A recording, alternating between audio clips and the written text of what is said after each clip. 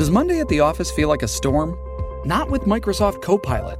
That feeling when Copilot gets everyone up to speed instantly? It's sunny again. When Copilot simplifies complex data so your teams can act, that sun's shining on a beach.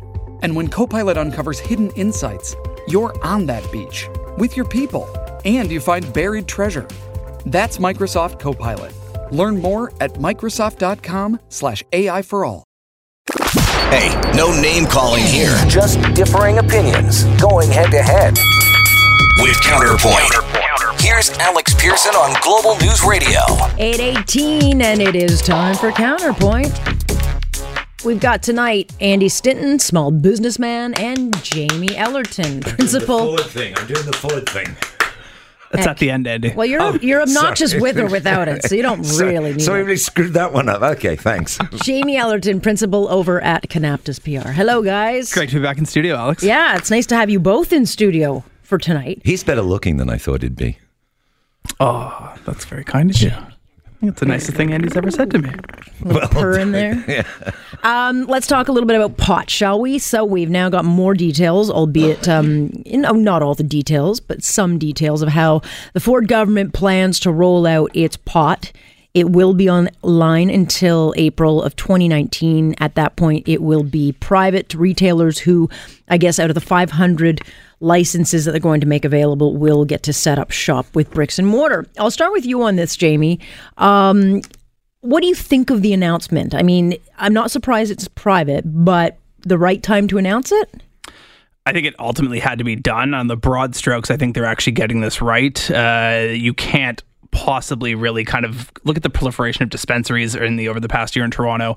If they're truly going to do this right, actually get the regulatory systems in place, get the logistical transportation of it all in place, that's going to take time. And pressing pause to April 1st, maybe they actually get it done sooner, but by setting a further out benchmark, they get the time to actually do this responsibly. Okay, but there's the question, and I pressed Miss Mulrooney on it a few times as to like how is it going to work? Like I put my order in online, does it come an hour later, or are we getting 2-3 days later?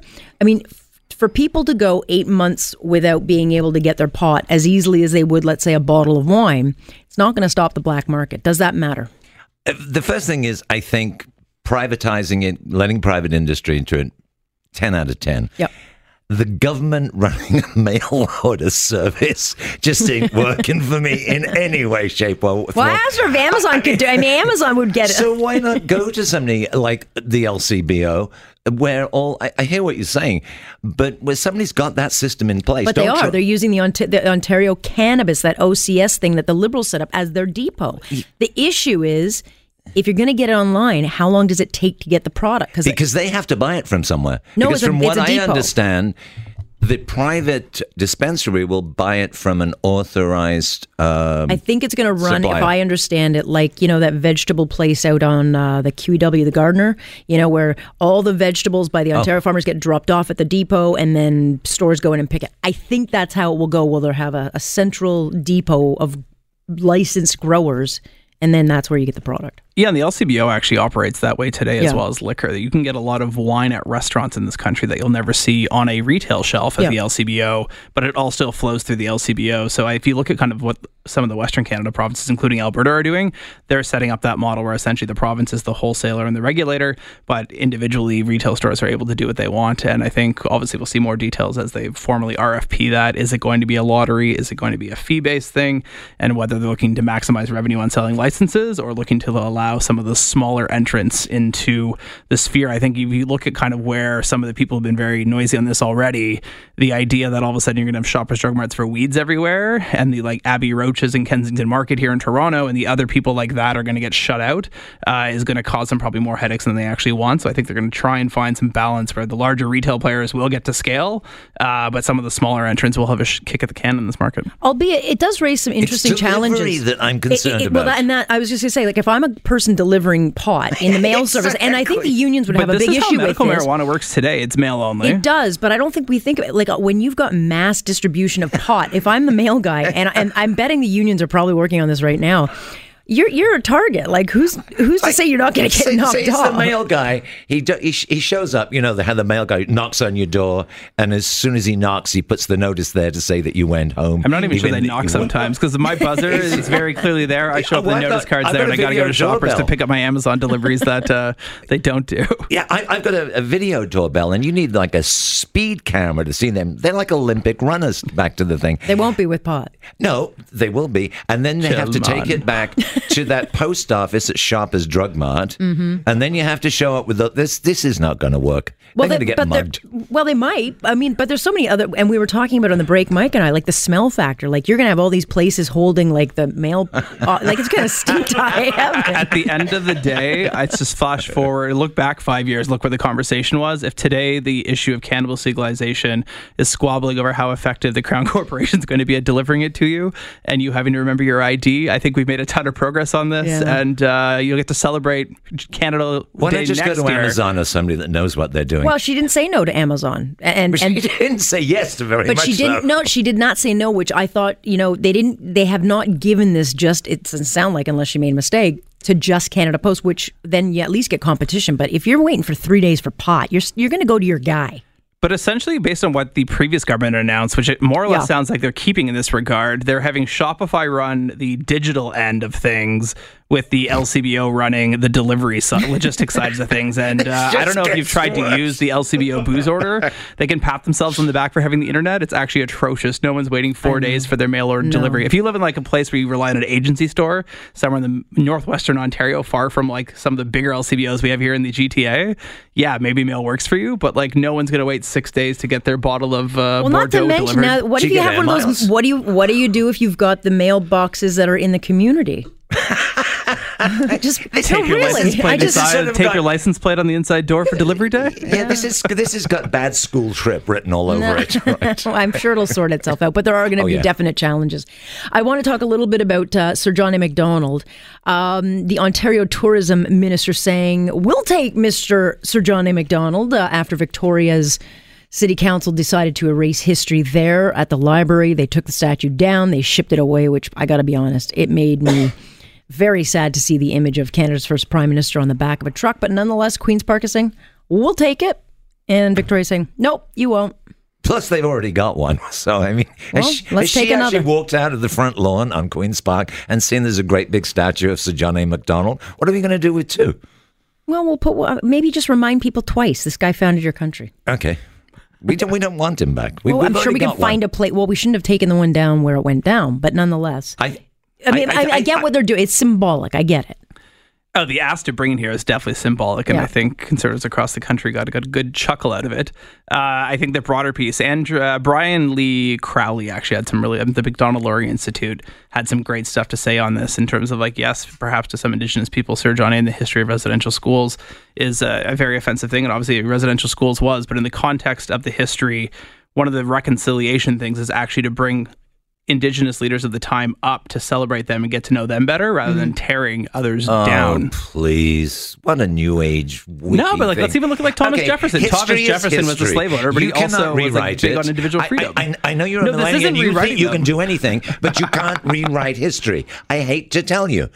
Sir John A. Macdonald was the first Prime Minister of this country, warts and all, except the whole history of him. Don't try and, but this, and we'll take him down and we'll ignore him and then we'll bring the Indigenous people up there. That's not the way history was. Sorry, you can't rewrite it. No, for sure, but you could actually talk about, say, like Tecumseh and his war in the 1812 but again, you have to leave the statue and there. And Indigenous leaders in Western Canada, which frankly I think we know less about. People kind of bored of Indigenous leaders, my friend. Look, I don't think anyone gets really excited anytime they see a statue unless it's Michelangelo. However, when you are, instead of taking one down, you could easily just put another statue up and say, here, this is this guy's history and this is this guy's history, or woman, whatever. Why do we have to be so ultra sensitive to minorities? That you're saying, we need to bring Indigenous leaders up. They are a minority. They have a part of this history in this country. Let's let them keep it in perspective. and bad things were done to them. But let's not amplify them and make that the whole story, and not something like Sir John A. Macdonald who did great things. I'm not suggesting they become the whole story, but at the end of the day, if reconciliation's actually a thing, and we're going to have Indigenous Canadians actually start to identify as Canadians and have some sense of pride of that, I do think we can symbolically go out of our way. We're going to get into the next subject, which we're doing after the break. Oh, yeah. Well, no, but then, look, if we're going to go down this road, we got to start removing every statue. I mean, including Mr. Pierre Elliott Trudeau, because he said some pretty bad things about Indigenous people too. Or Tommy Douglas and eugenics. Look, I don't understand how this came to be, and I hope to God it's not the Pandora's box to more of it. I have the solution. Take all the historical things down that you don't like and replace it with radio show hosts. The dog fountain at behind the Flatiron Building. There could be an Alex Pearson statue. That would be very deep. Outside the LCBO. Outside the new pot shop. There you go. Imagine the debate of what's in her hand, though. Yeah. All right, stop having fun at my expense. We will talk about Maxime Bernier and why some are taking issue with his comments. I said some. The perpetually outraged will be further outraged, but we'll talk about that. Coming up next here on Counterpoint, I'm Alex Pearson. This is Global News Radio. Hey, no name calling here, just differing opinions going head to head. With Counterpoint, here's Alex Pearson on Global News Radio. Andy Stinton and Jamie Ellerton joining me tonight. Let's talk about... It's a family car. I don't care what he says. What? His Subaru is a family car, which for a young man is not right. Are we still talking about what we were talking about on the break? Yeah. Oh, okay. You carry on. I'll just do this little radio show. There's plenty of room for our dog Kevin in the back. Kevin. What an amazing name. Can we talk about Conservative MP Maxime Bernier? If we must.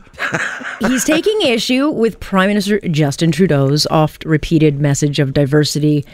The comment, diversity is our strength. Anyway, he is calling that a form of radical multiculturalism.